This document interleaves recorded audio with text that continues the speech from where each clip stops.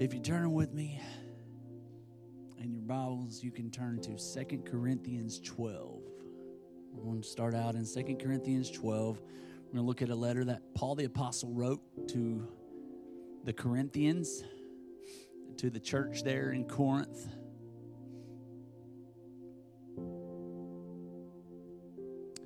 Today I want to talk to you about your weakness, or for some of you, your weakness is.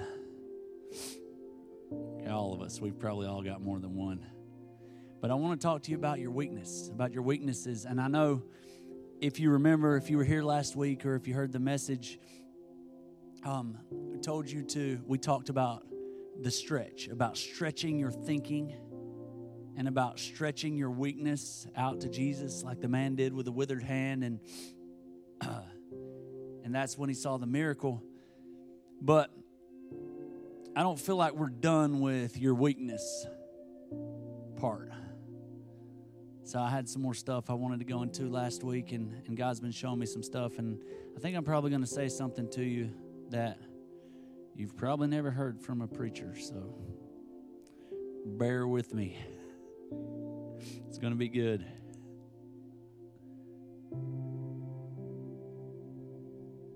What is your greatest weakness? Don't yell it out. Now I'm going to name off some major weaknesses, and raise your hand if it's something you deal with. All right? This will be fun. No, just kidding. We're not going to do that. You could do this survey in your head.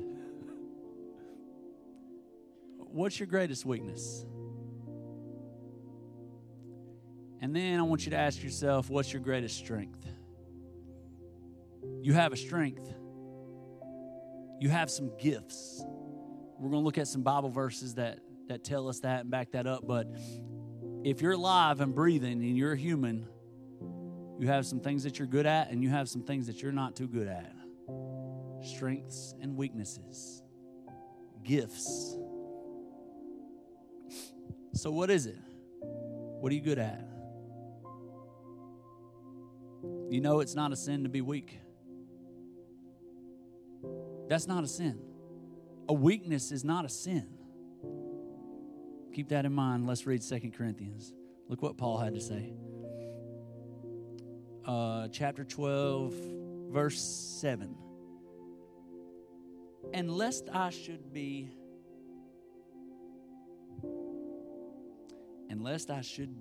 exalted above measure through the abundance of the revelations, there was given to me a thorn. Wow, that sounds like a great gift. A thorn in the flesh was given to me. To Paul the Apostle? Yeah. He wrote 2/3 of the New Testament. This is a great guy, the greatest.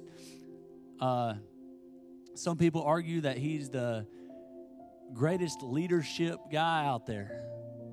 He wrote all these letters to the churches, and he was given a gift of a thorn in the flesh. The messenger of Satan, sent to buffet, that's like to spar with me, lest I should be exalted above measure. You know what that means? Paul said, so that I wouldn't be prideful. God sent this thorn in my flesh, this weakness, and you know, we're not told what the weakness is, and there's all kind of argument. Different scholars think different things, and I think that was on purpose, so that we didn't get hung up on whatever his weakness was, and whether it was a handicap or whether some people think it was a physical thing, some people think it was a sin issue, some people think it was a problem with the church or whatever. But he just said a thorn. Why? So that I wouldn't get prideful. It'd keep me humble. For this thing I besought the Lord thrice. 3 times he prayed and asked God that it might depart from me. God, take it away. God, it's a weakness. God, it's a thorn. God, it's a problem. Man, if I could get rid of this one weakness, if I could get rid of this thorn, then I could be great. I could be perfect. He begged God 3 times, take it away. You know what God said to him? He said, to me My grace is sufficient. Now, I found this to be really cool. You know what sufficient means? Sufficient means adequate for the purpose. My grace is adequate for your purpose. That's what God was saying to Paul. My grace is adequate for your purpose. You know what adequate means? Just the right amount. So what God was saying back to Paul when Paul said, I got a problem, I have a flaw, I have a handicap, I have this thorn, I have this weakness. God said, my grace is just the right amount for your purpose. I gave you just enough grace to get you from where you are to where you need to be. God said, take it easy. I know you had a thorn. And I gave you just enough grace.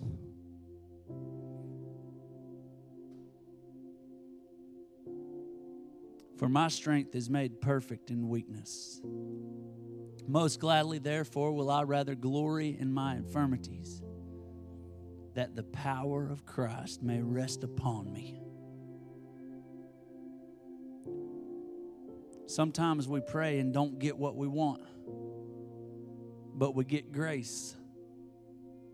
Paul prayed 3 times and did not get what he was asking for. I don't know about y'all, but I'm pretty thankful when I look back over my life. I'm pretty thankful for some of my prayers that didn't get answered. When I look back and think, boy, that was dumb. Thank you, God, for not giving me what I was asking for. Either I wasn't ready for it, or I didn't, from where I was on that stage of the journey, I just didn't know.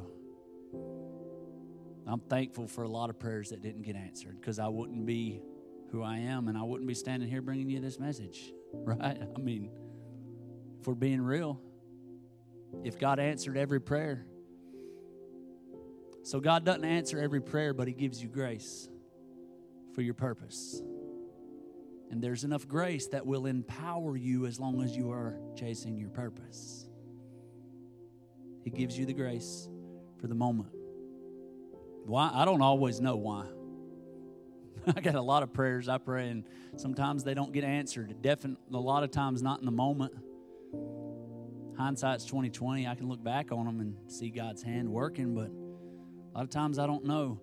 And for a long time, especially when I became a pastor, I didn't want to tell people I don't know. But I found out the number one question that people like to ask pastors is why. Ever since I've been pastoring, that's the main thing y'all ask me. Why this? Why that? Why did God let this happen? Why is the president doing this? Why did my kid go crazy? Why did my wife leave me? Why? Everybody wants to ask why? And it was such almost like bondage to me, because I felt like, how am I supposed to have the right answer for everything? It was the most freeing thing in the world. It's probably been several years back now when I realized it was one of the most powerful things that I've learned up to this point, that it's okay to look at people and say, I don't know why, but I'm going to walk through it with you. Sometimes I don't know why, but God gives you the grace in the moment, and He surrounds you with people that can walk through it with you. And we'll know. One day we'll realize 125 times the word grace is found in the Bible. But there are 4 different kinds of grace. And it's all just translated grace in our Bible. But those 125 times, there's 4 different kinds of grace that are mentioned. The first one is, it's talked about in Ephesians 3 and several different places. And it's a saving grace. It speaks of the grace that saved us. It's our salvation. It's what was bought with Jesus' blood on the cross. It's that saving grace. It's why we have life and not death. So that's the first one. The second one that's talked about in Scripture is a justifying grace. And the easiest way to explain that one is like it covers your sin and it's justifying, or just as if I had never sinned, is what that kind of grace is like it makes things right. It restores. The third kind of grace is a teaching grace. This one's used several times in like Timothy, where Paul is teaching his son in the faith, Timothy, the young pastor. And it's a teaching grace. It grows us up. That grace doesn't allow us to stay immature. It's like pushing us to grow and learn and mature. And then the fourth one, and that's the one that was used here to Paul, where it says, my grace is sufficient. That's the fourth one. And it is an enabling grace or an empowering grace. It is God's grace that gives you the power to do what He's asked you to do. Meaning you don't have to have the strength or have it all figured out. You're just required to obey. And His grace enables you. His grace gives you the power if you will step in obedience. My grace is enough. He said, my grace is adequate for your purpose. My grace is sufficient.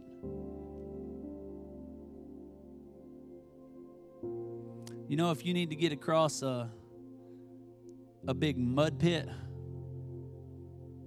and I say to you, my truck is sufficient. Here's the keys. Like, it'll get across that mud pit. It's kind of what's going on here.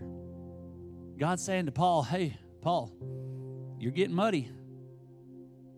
My grace is sufficient to get you across that. But guess what? You got to get in my truck, turn on the 4-wheel drive, crank it up, and push the gas. And then you can get across that mud pit. But you got to quit standing there complaining about being muddy when you've not stepped in the truck. God's given you the empowerment to get across the mud pit. But you still got to get in the truck.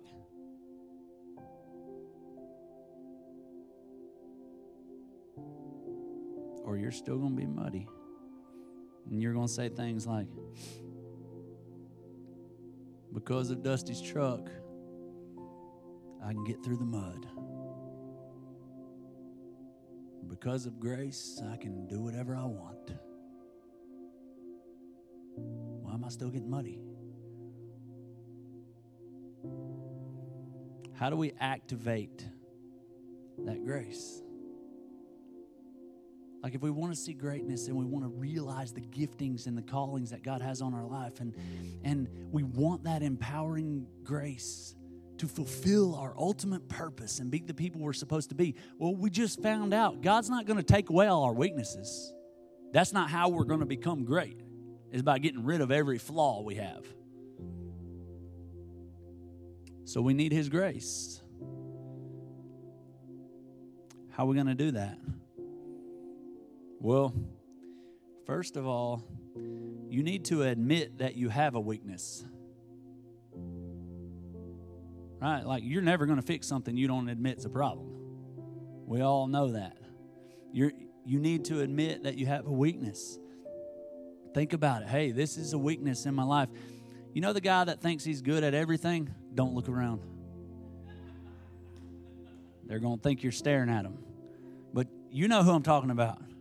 They think they're good at everything, and they never get better at anything. Right? You're not growing or learning. You're not getting better at anything. Why? Because you think you already know everything. You're not looking to learn or grow or be mentored or taught, or because you think you got it all. You think you know everything, so you'll never get better at anything. Remember when God called Moses to go to Pharaoh, and it was a pretty big call, but get all the children of Israel set free from slavery, and Moses let me re-say that. Automatically, Moses starts telling why he can't. Hey, God, I can't speak. I have a slow tongue. I have a speech impediment. God's saying, I need you to go do this. And Moses is pointing at a weakness. Moses is pointing at a thorn. I can't be great because weakness. I can't be great because... And Moses is pointing at the weakness. And you know what God said? Aaron will talk for you. I didn't ask you to be a great speaker. I asked you to go to Pharaoh. How many times in your life do you use your thorns as an excuse to disobey or to be average or complacent? A weakness. And we point at it. I think that's great that God didn't say, don't worry about it. I can do miracles. We're going to put you in the Holy Spirit. Speech therapy. No. Notice what God said. I'm going to force you to be in relationship with other people and to learn that you don't have to do it all. In fact, I don't want you to do everything. I want you to need people. Aaron will go with you. In my weakness, his strength is perfected. Guess what? In Moses' weakness, Aaron's strength was perfected. Aaron got to speak to Pharaoh and speak God's word. So stop comparing yourself to other people. Stop comparing your journey to someone else's journey. Oh, I bet their marriage is perfect. Wish I had a marriage like them. Because of what you see on the surface, I bet their kids have never even been demon-possessed like mine. Whatever it is, I don't know what it is. You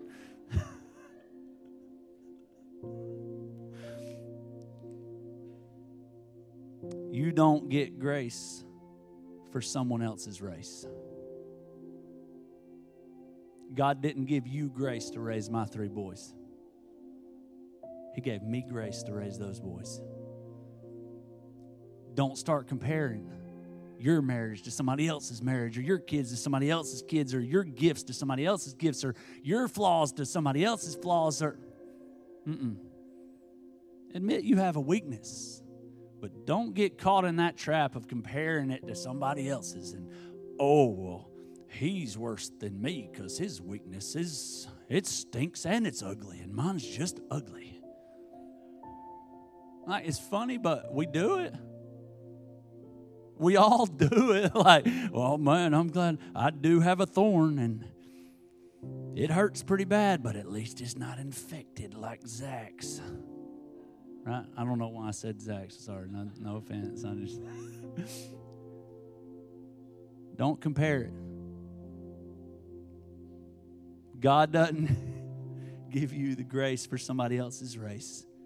God's grace is just the right amount for my purpose. Remember when Jesus taught the disciples how to pray? He said, give us this day our daily bread. You know what that means? Give me today what I need today. God doesn't give me grace today for tomorrow's problems. That's why Jesus also taught us not to worry about tomorrow. Because then I'm borrowing worry and fear and dread from tomorrow, and I don't have the grace to deal with that. So guess what? I'll have anxiety, I'll have depression, I'll have all kinds of mental issues. I don't have grace, and I don't have peace for that. I don't have the grace for, well, you get the point. Let's move on. There's not grace for fake. That's why it's so exhausting. Being a fake person,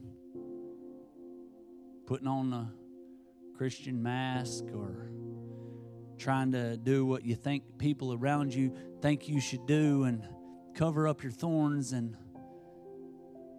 put on the gift that looks like you should have. The thing is, God only gives you grace, just enough grace for your purpose. God doesn't give you grace for fake. So you can lie and you can be a fake, but it's so exhausting. It will wear you out because you don't have the grace for fake. I've found that success isn't a very good teacher, but failure will preach. And I'm not talking about y'all, I'm talking about me. The times where I've had great success, I didn't learn a whole lot. It was fun. It's great. And I'd like to have it a lot. But it's in my failures where I've learned the most. It's in my failures where I've learned to rely on Him and to go after something greater, because I know there's something greater. There's a gift inside of me that was not meant to fail. And it's out of my failures have come my greatest victories. In my weakness, or from my weakness, comes my greatest strength. So you have a thorn, you have a weakness, but you also have a gift. Look at 1 Peter 4:10.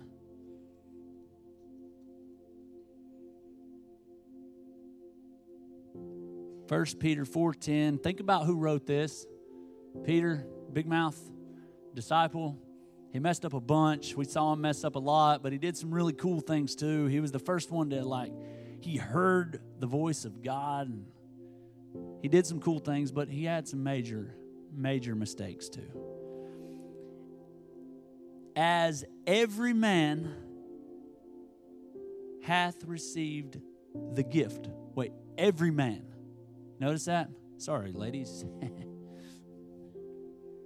That means mankind, all humans. Everyone hath received the gift. Even so, minister the same one to another. What's he saying?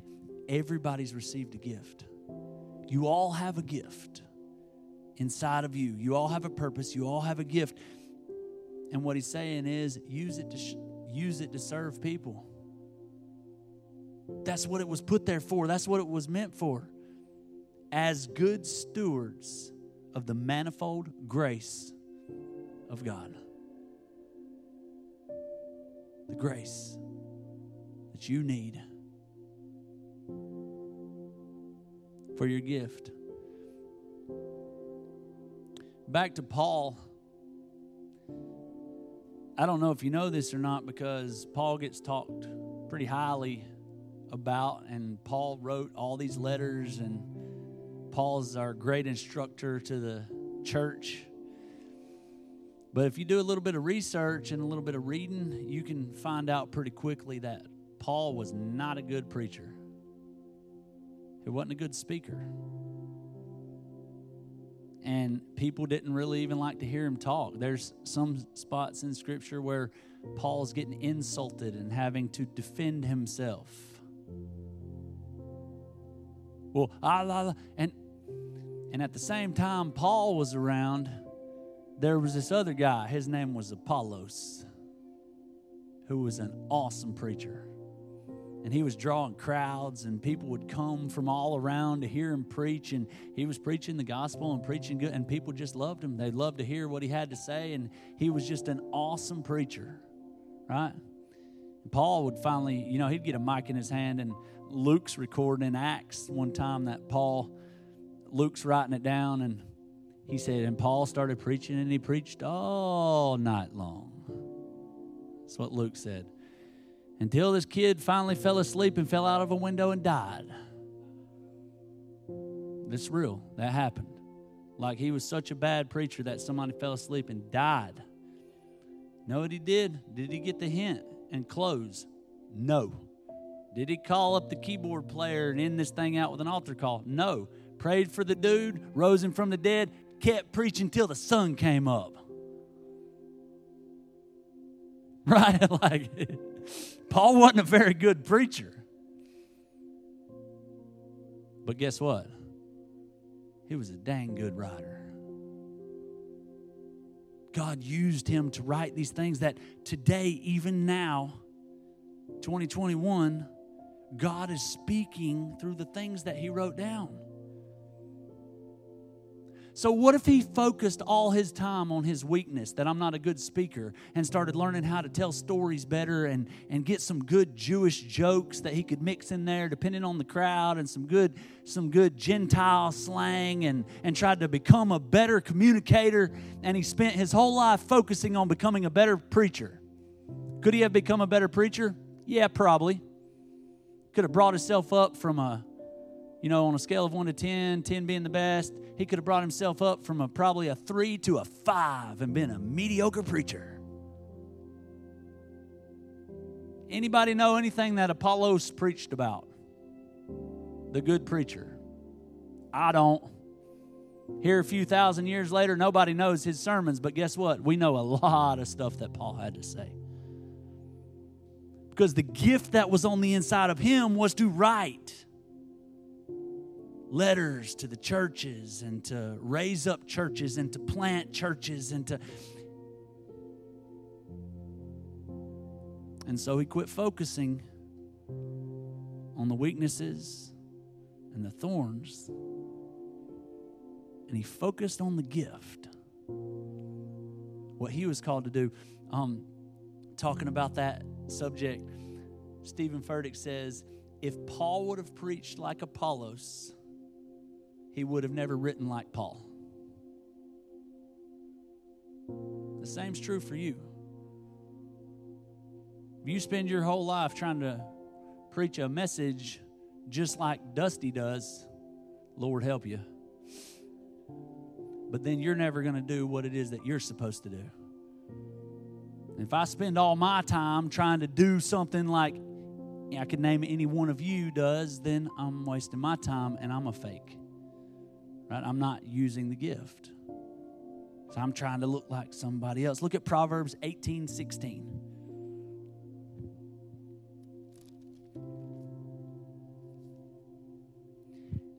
A man's gift maketh room for him and bringeth him before great men. Your gift. Now, we just talked about everybody's got a gift. Everybody's got something they're good at.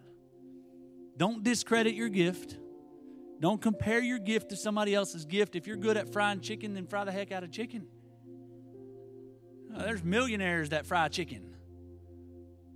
Kentucky Fried Chicken and Popeyes and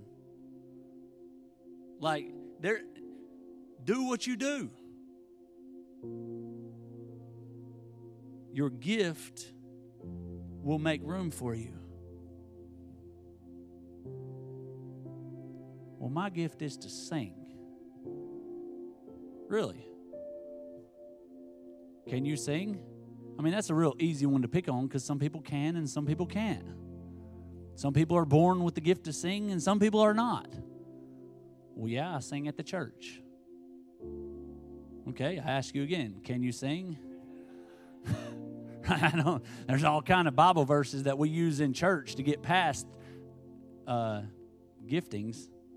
Make a joyful noise, brother. Right. And I believe that we are all supposed to sing to God and make a joyful noise. But is that your gifting? Right? If you went to American Idol, would they say you have a gift to sing? Or is that just good for the church class? And if you're not gifted to sing, my Uncle Patrick's got a lot of giftings and a lot of things that he's really good at, but singing is not one. So imagine with me for a minute if Patrick dedicated his whole entire life to winning American Idol. He would live and die probably as a failure because that's not what God gifted him to do. And so many people live their lives and they die thinking, I'm a failure. I never changed the world. I never did anything big for God. All I did was just lived and died, and everything I tried to do never worked out. It's because you were trying to do something you were never gifted to do. You were trying to go somewhere that God never called you to go, and you don't have the grace to go there. Carrie Underwood had the grace to win American Idol. Not Patrick. Why? Because his purpose is something different. Patrick has just the right amount of grace to do what God's called him to do. And it's equally as big. It has just as much power to change the world as a great singer. But we can't get caught up on our weaknesses. We can't get caught up on trying to look like somebody else or do it how somebody else did it, because God called us individually.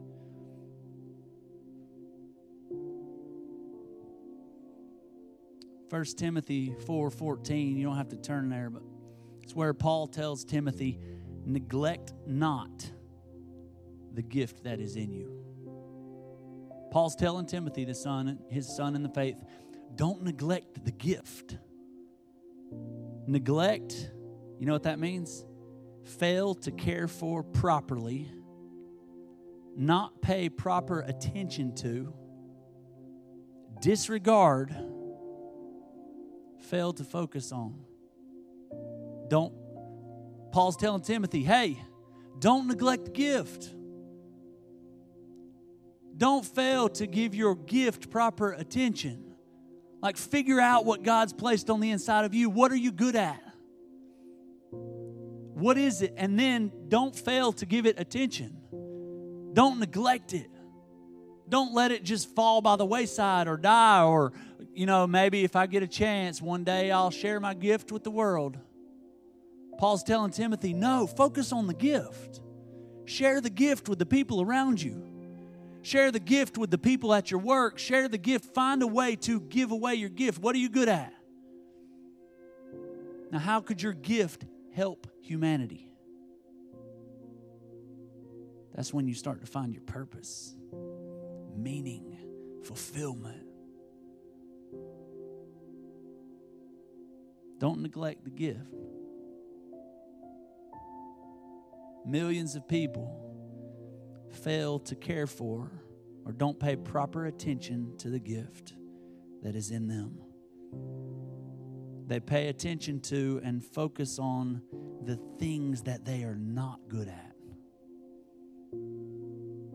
Think about it. You know it's true. If your kid comes home with a report card and they got an A in science and a D in math, what do? We get them a math tutor. We're going to focus on the thing that they're not gifted at, the thing that they're not good at, rather than getting them put in some advanced science classes. Hey, that's what he's good at. Let's focus on the gift. He ain't that good at math. Okay, well, that X's out a lot of wasted doors. We know what he's not going to be. Let's focus on what he's gifted at. You see what I'm saying? Like, it's in us, and I think even more so as Americans, to focus on the thing that we're bad at and try to make that good. But by doing that, we don't focus on the thing that we're gifted at, so we just become a good, solid, mediocre person. And we never realize our greatness. It's okay if you're not good at math. Whew, thank God. Right? Like it's okay if there are things in your life that you're not. And I'm not saying be lazy and don't work and don't do the things that you need to do and not But I'm saying if we spend too much time focusing on our thorns, focusing on our weakness instead of the gift that's inside of us, instead of our purpose, then we'll never realize all that God has for us. So what are you trying to say, Pastor? Stop working on your weaknesses. See, that's what I told you I was going to tell you that pastors probably never told you. Stop working on your weakness. You're wasting time working on things that you are not gifted to do. That's why it's a weakness. You aren't supposed to be doing it. I can't think of a bigger waste of time. Trying to get better at something I'm not supposed to do or gifted to do. If I spend my whole life trying to be Jesse, I'll be a failure and a fake. I can never be her. But if she spends her whole life trying to be me, ain't happening. She can't even come close. Right? She's not gifted to be me. I can think of a lot of different ways. Whew. If you're doing what you're gifted to do, it's fun, as you can tell. We're not both called to be, me and Jesse, we're married and we're a team, and it's my closest relationship, but we're not both called to be hammers. It wouldn't do any good. Yeah, it might be good for tearing some stuff down, but you can't build too much with two hammers. But if she's the hammer and she's the driving force behind me, then let me be the nail that will pierce whatever is in front of us, and not to destroy, but to hold stuff together and to build the future. And as we work together in relationship, that's how it's designed. But if I'm a nail and I'm just focusing on the fact that I'm not good at hammering stuff, I'm never going to get very good at hammering stuff. I'm just not going to be holding stuff together because I'm focusing on what I'm not good at. Let's figure out what we're gifted at and focus on that. Let's figure out what each other's gifted at and shine a light on it. Focus on that. Hey, every time you walk up, you don't start talking to me about your thorn. Don't start trying to shift my focus and yours to your thorns and other people's thorns. Let's shift our focus to each other's gifts. What we can do to change the world. What we can do to love better and to give more and to serve people.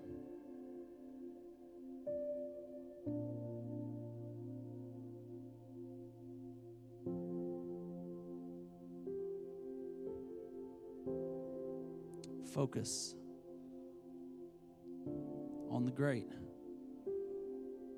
I read this week. Dr. Miles Monroe wrote a whole paper. I'm just going to read you a little part of it. It says, Alexander Graham Bell believed that sound could be converted into electrical impulse and transmitted by wire. No one remembers those who thought he was crazy, and there were lots of them. We remember only the man who had the vision and created the telephone. We don't remember his failures. We don't remember the people that thought he was crazy. We don't know what he was bad at. But we know he created the telephone. He goes on to write, if you do things in a halfway manner, you can always find a job somewhere.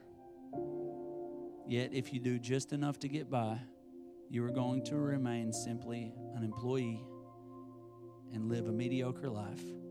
However, if you decide that you are going to find something that is truly yours, then you will fulfill your vision and you will be remembered by others.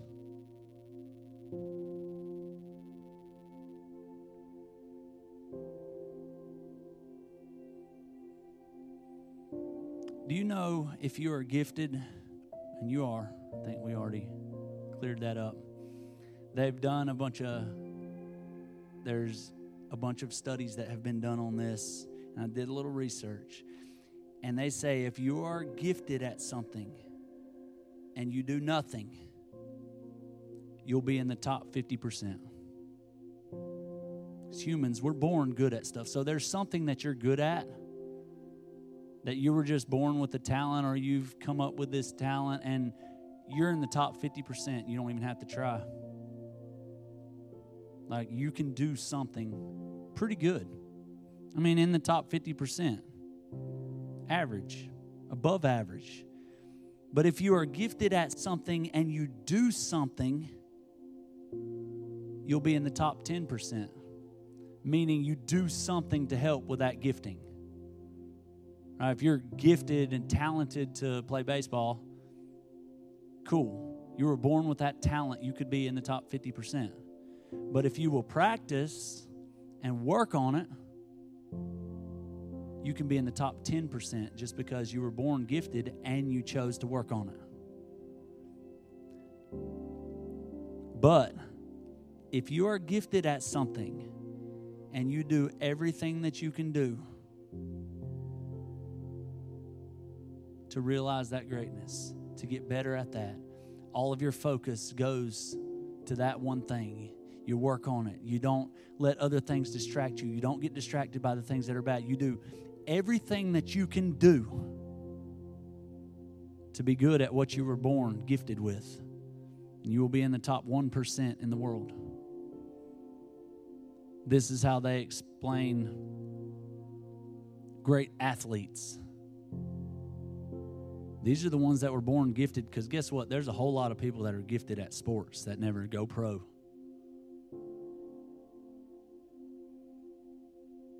Right? There's people playing basketball games that are every bit as talented, playing out in cul-de-sacs of neighborhoods that are as talented as NBA players, but they just relied on whatever talent they were born with, and they never did everything that they could do. Right? Or they never focused on the gift. And even as I'm talking, you might be thinking about different people in your life. If you want to be the best, you don't take shortcuts. You ever heard that? So many times, gifted people don't put in the work because it comes so easy or naturally. They know they can make the team without extra workouts. And these are the people in your life. I've had several in my life, and I know you probably do too, that you would say, my God, he's so talented if he could just get it together. My God, she's got so many giftings if she just had some discipline. Right? If they could just stay sober, they're so talented.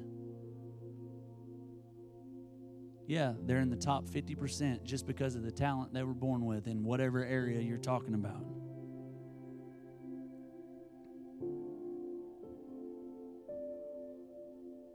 If they were just disciplined, steady. I'm sure Jesus would have loved to take some shortcuts in his purpose and calling. Remember, he asked God, is there another way? Any other way?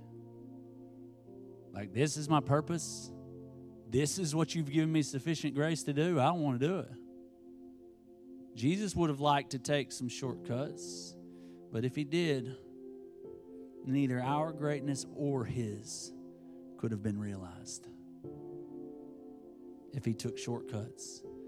Now, on the flip side, in your weakness, or as we're talking about it right now, the things that you're not good at, the areas where you're not gifted, I'm going to go ahead and give you permission. Take shortcuts. Right? It's okay. I know you may be surprised to hear that. You can take shortcuts. You're not gifted. You're not good at it. So hire somebody to do it. You're not a mechanic. Quit working on your car. Pay somebody to do it that's gifted in that area. Admit you have a weakness. That's it. You're not a mechanic. Quit putting motors in that car. Like you're going to spend your whole life stuck on a weakness. You focus on what you're good at and take some shortcuts on the things that you're not good at. Instead of trying to become a good mechanic, take a shortcut, pay somebody to get your car running so that you can drive that car to what you're gifted at. This is how you become great and you leave the pack. You focus on your giftings and you leave your weakness behind. Take shortcuts where your weakness is concerned. It's okay. Let somebody else do it.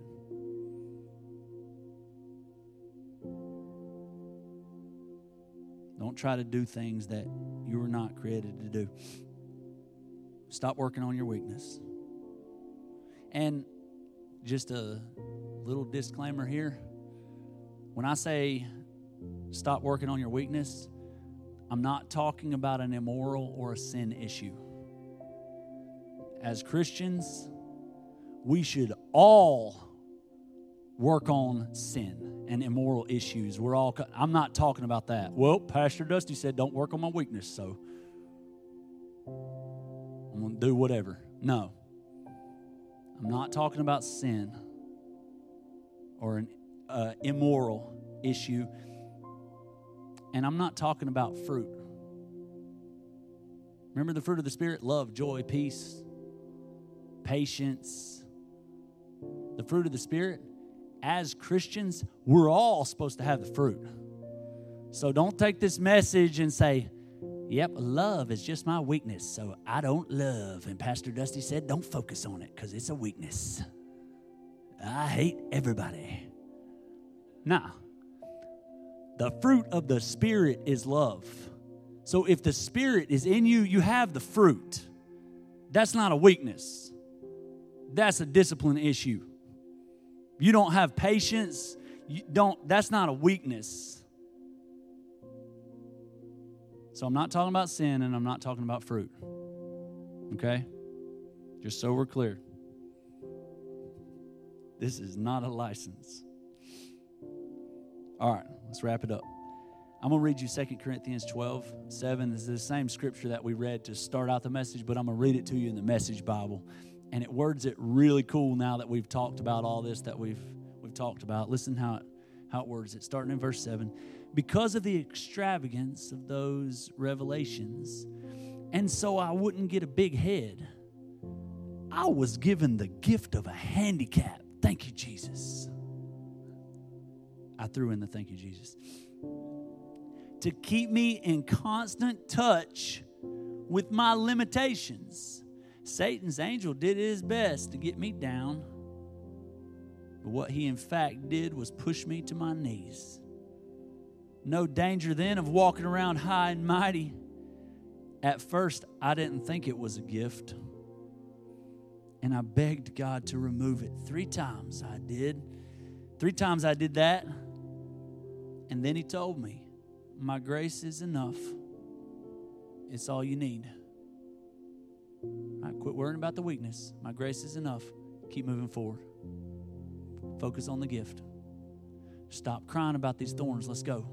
You've got grace to keep moving forward into your purpose. My strength comes into its own in your weakness. Now look what Paul did. Once I heard that, I was glad to let it happen. I quit focusing on the handicap. There it is. He quit focusing on the weakness. He quit looking at the weakness and talking about the weakness and telling everybody about the weakness and begging God to get rid of the weakness and talk. He said, I quit focusing on the handicap. And I began what? Appreciating the gift. You know what? Yeah, I have a weakness. Yeah, I have a thorn. Yeah, I have some stuff I'm not good at. But I'm going to appreciate the gift rather than focus on the weakness. Now I take limitations in stride and with good cheer. These limitations that cut me down to size, abuse, accidents, opposition, bad breaks, I just let Christ take over. And so the weaker I get, stronger I become. What does that mean? It's working for me. God takes anything I go through, any abuse or pain or accidents, opposition, even bad breaks, and He's working it for me. The weaker I get, the stronger He becomes. I just keep focusing on the gift and keep walking in my purpose. Last scripture, 1 Timothy 1, verse 6.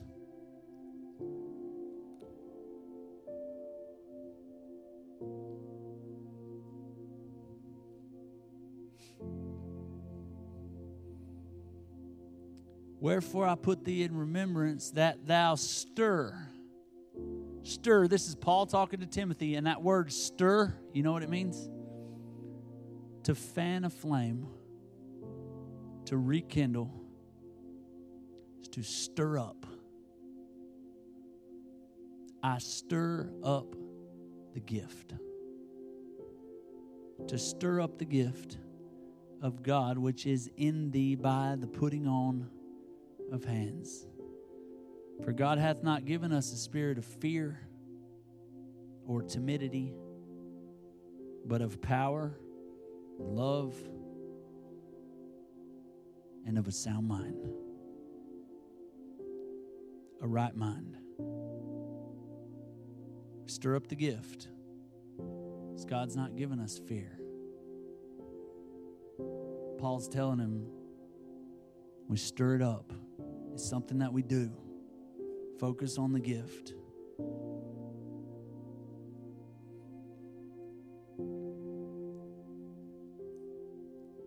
I've got this beautiful rose here. And I was thinking, we talked about a little bit earlier in the message, we talked a little bit about pride. And how Paul was telling us that God gives us these thorns so that we don't walk in pride. We don't start thinking we're better than everybody else, because we need people. And we need each other. And when I look at this rose, it really makes me think of you and me and the growth and the beauty, that the work that God's doing in us. And as we're connected, and the seeds, and there's so much language in the scripture that makes us think of growth when we look at this rose. But guess what? It has thorns on it. It has these thorns, and they're painful, and you can't mess with it, and you can't. Why does it have thorns? If you look up why a rose has thorns and why a rose is thought to be such a beautiful and valuable flower, it has thorns to protect it from predators. It has thorns so goats don't eat the growth, the life. So stuff doesn't lay on it and smush it like they do the daffodils. The thorns actually protect the growth. You see, the thorns protect the life. So why does this beautiful thing have thorns? It's to protect it. I believe God gives us thorns that protect us from the predator of pride. Because pride will kill the growth. Pride says, I can do it on my own. Pride says, I don't need the church. I don't need the body. I don't need the tithe because I can pay my own bill. I don't need you fill in the blank. Pride says, I can do it on my own. And it stops the growth.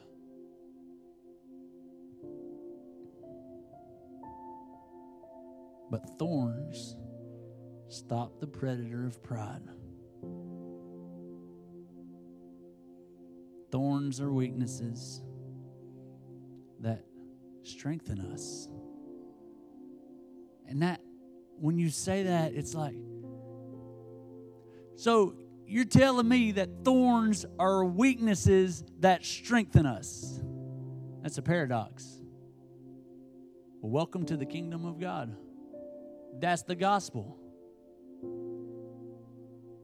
You've heard all the little sayings, the only way up is down. And right, if you want to be great in God's kingdom, Jesus said, then learn to be a servant of all. If you want to be rich, then give it all away. It's a paradox. And in my weakness, His strength, His growth, His life is perfected. And I know I need people. because I can't do it all. I need you and you need me to be what we're called to be, to walk out our purpose, to change the world. We need each other.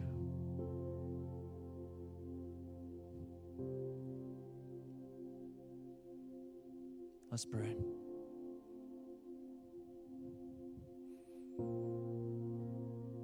Hey, God, we're going to quit working on our weaknesses. And we're going to focus on the gift.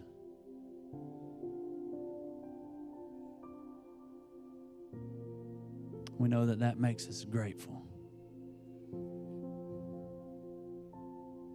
Focusing on weaknesses puts us in a bad place mentally, physically, spiritually, but I feel like today our eyes have been opened. I feel like today that you told me that someone was going to hear this message and it would change everything.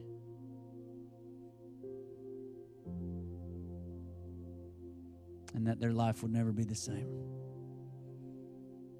God, I pray that each one of us could grasp something from this message, that we would focus on the gift. God, thank you that you've called every single one of us and that you gave us all a gift. You've given us all things that we're good at. Help us to use it to advance your kingdom. Help us to use it to love people. And help every one of us to be fruit bearers.